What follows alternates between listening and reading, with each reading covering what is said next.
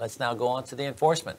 This is a big rule to me, and I think this is an important rule to understand. This is a big deal. This is where the inspector comes in. First thing is, the code is intended to be suitable for the enforcement by governmental bodies that exercise legal jurisdiction over electrical installations for power, lighting, signaling circuits, and communication circuits.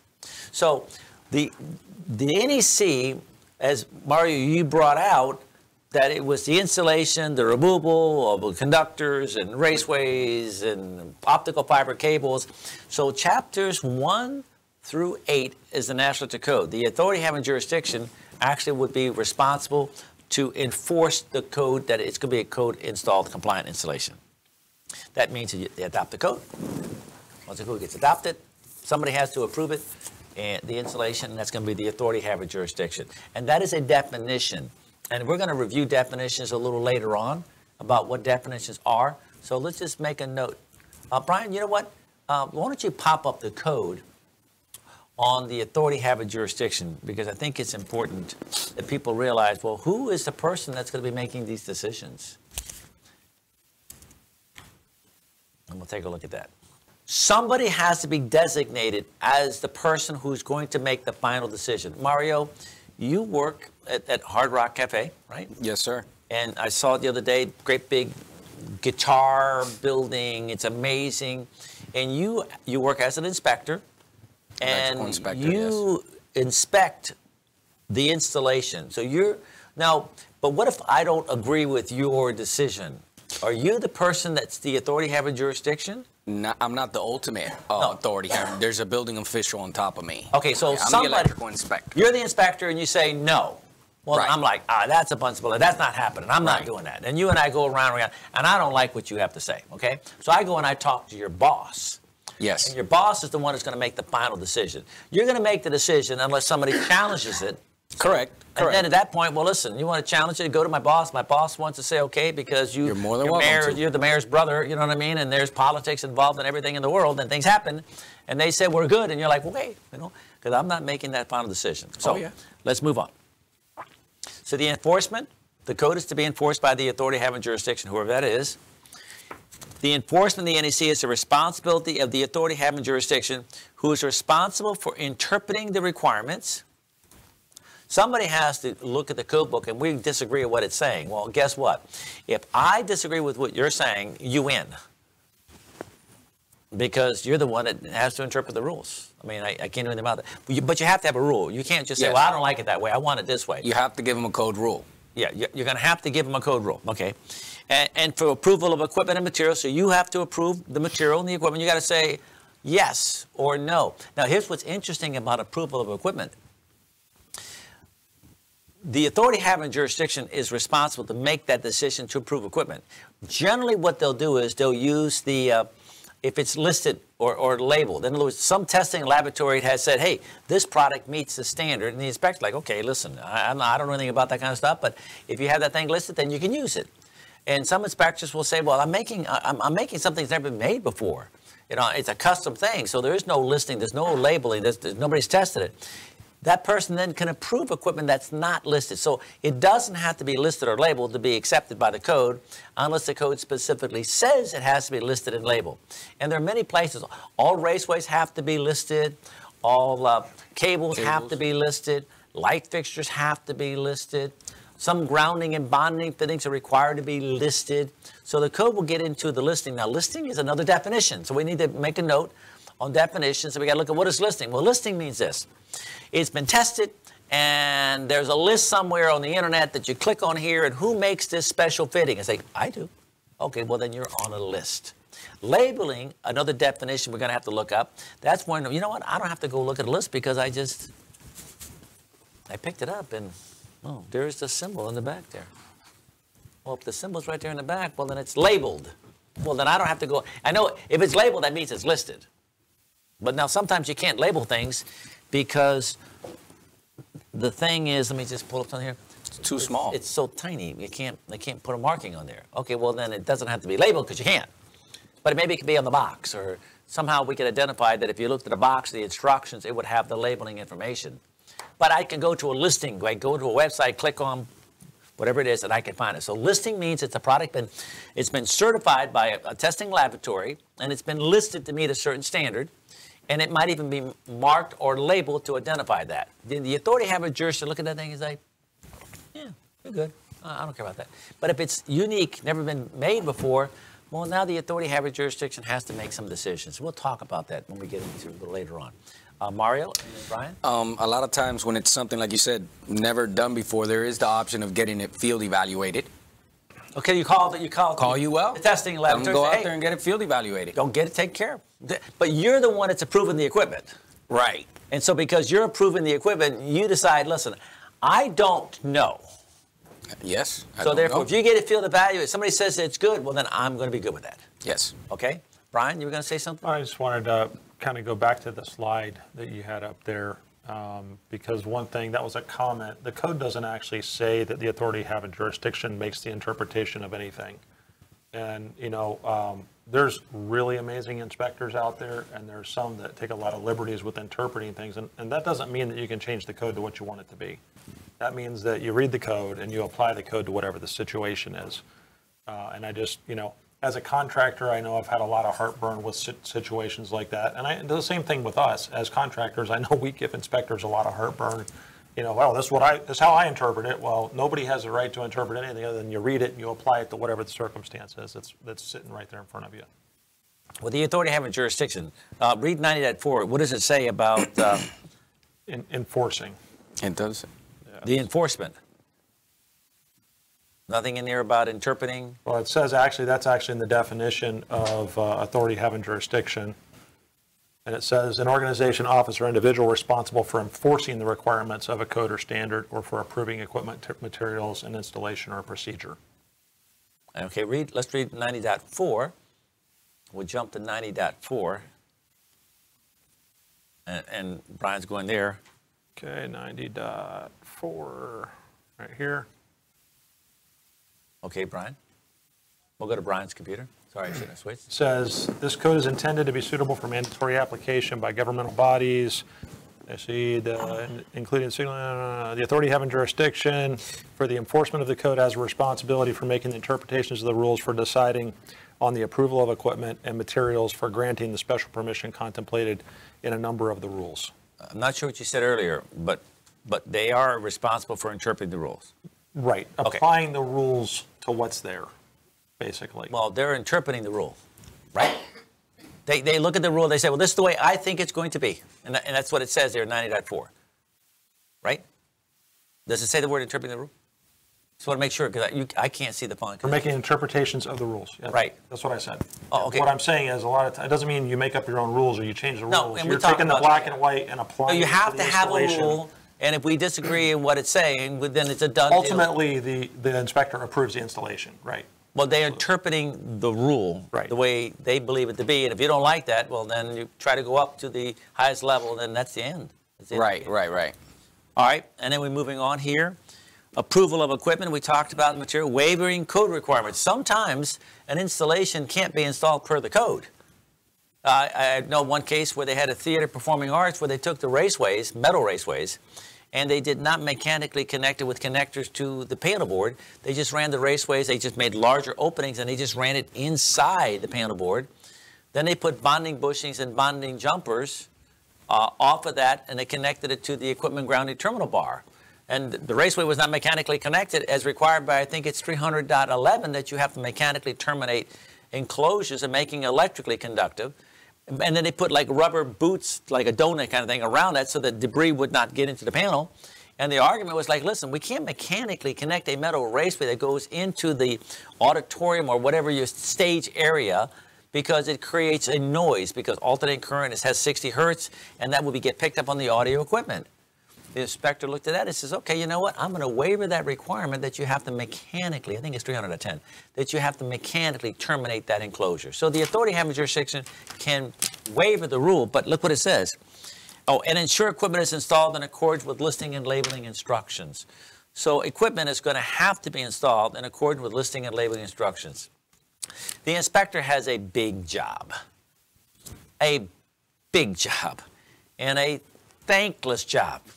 Because what percentage of the electrical installers or the electrical engineers or the electrical contractors really know the code?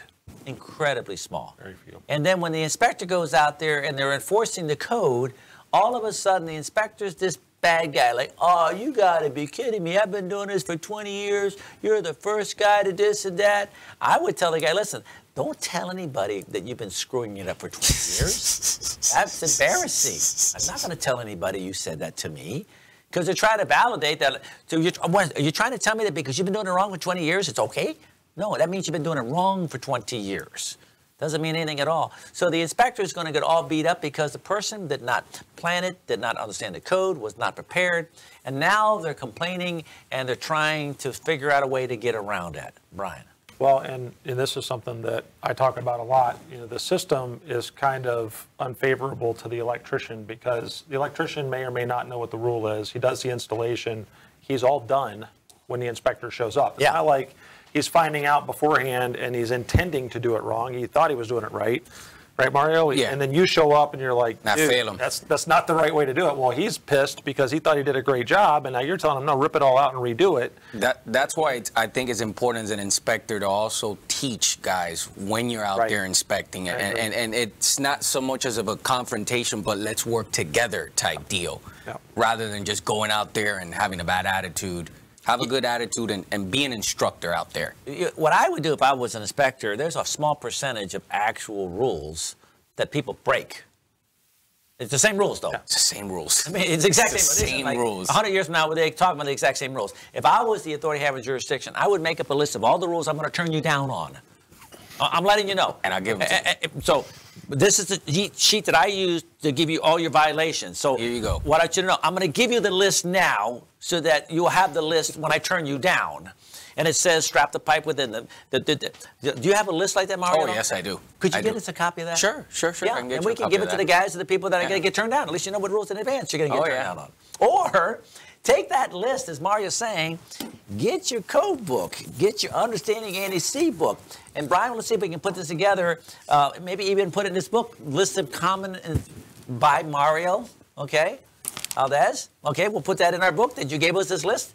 And maybe other people can give us some more information and make it a cool I'll have list. a huge list. Do you really? Yes. Okay. We'll make it a PDF. We'll make it a nice PDF. All right, back to where we're getting a little excited here.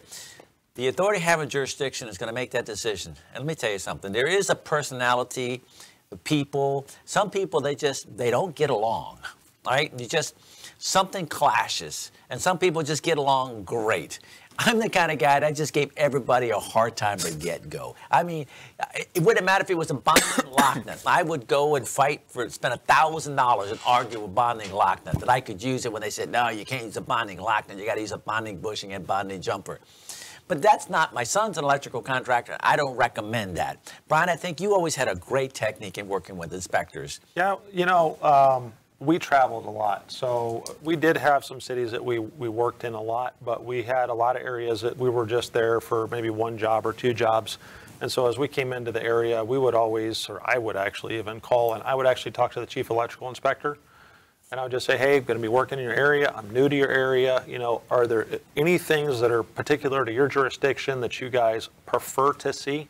Like if I know in advance, you don't want me to use zip ties to put my MC cable, you want me to use whatever, I'm probably going to do it, even if it's not a code issue, of course. because I want you happy when you get to my job site. Right. What I don't want to do is show up with you on the job site for an inspection. That really helps to ease the friction, and it's just a smooth transition, because personalities come into play. Well, and we've even had them come on a job site and say, oh, well, I know you're trying to do a good job because you guys called us in advance and you missed this over here, so I'll tell you what, if you'll go ahead and do that and take a picture of it, right, I'm going to go ahead and let you proceed with the project, and you can show me the picture on the next inspection. Right, and that's a relationship, Yeah, a relationship you have to build. Okay, let's move on. I mentioned here already the interpreting of the rules. We had that in the graphic there. Approval of equipment. We mentioned that. The authority having jurisdiction. Generally, what? Well, if it shows a listing, maybe it'd be a nice thing showing maybe a listing on a product here or something like that. Special permission. The authority having jurisdiction may approve alternative methods where it's assured that equipment safety can be achieved and maintained. I'm trying to think of a scenario where The guy was supposed to do it a certain way, but the guy said, but I got engineering, and we had an engineering, we did it, and we came up with another way of doing it, and there was a study that was done, and the inspector said, you know what, I'm okay with that. Can you guys think of any examples of, now, it's special permission, Mario, know the definition we got to be watching for, and the definition of special permission.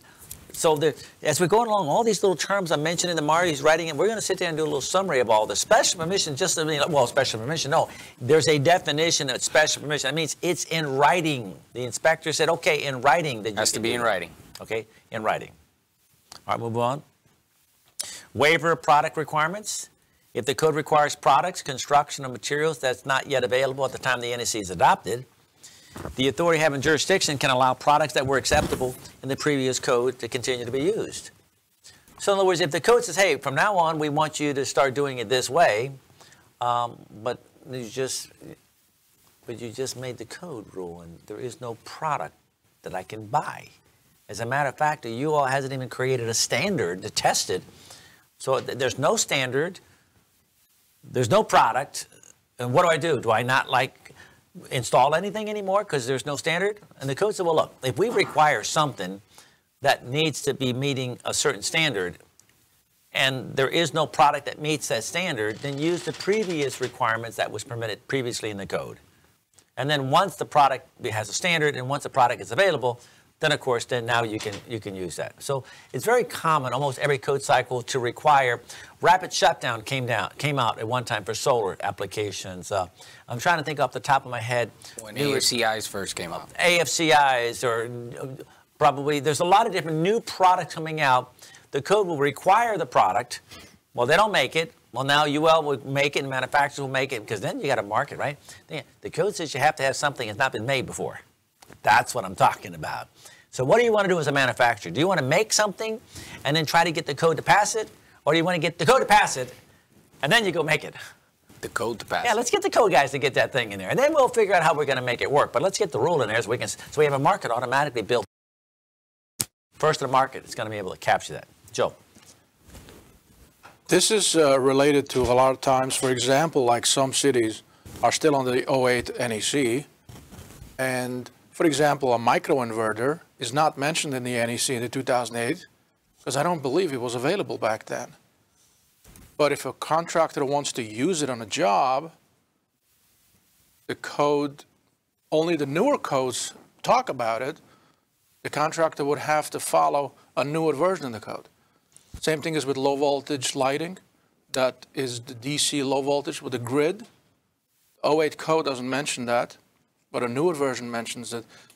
So could somebody go to that city and install it? Probably yes, if he follows the newer version of the code.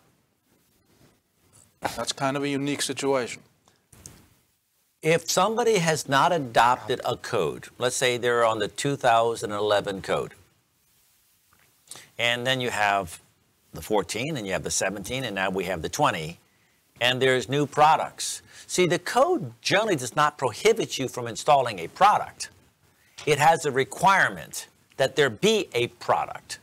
So if you're in 2008 and there was no AFC, oh, we can't use AFC. Well, let's say 2000. Well, what about the TCERJP, the generator cable? Okay, there's a generator cable. Okay, the 2008 code says here's what you can do, but they make a new product, and the new code has a new requirement allowing the product. Well, that's not recognized by the 2008, so you could not use it. Right. But you'd have to then go to the authority having jurisdiction. Hey, listen, could we waiver a rule? Could I show you that since the new code allows this, and the old code does not allow that, right. But I can show you, let me go back here. Special permission. I want to go, by special permission, the authority may approve alternative methods, right, where it's assured. Well, clearly, if you can do it in the 2020 code or the 2017 code, but your code doesn't recognize it, the fact that it's in the code should be enough to, I'll put it in writing, I'll do it per the 2020 code, because it wasn't recognized. I think that would be perfect. Yeah, and I've run into that a lot, and a lot of different scenarios where we have used the newer version of the code, although we haven't adopted it yet. Well, a newer version of code obviously has to be as safe, if not safer.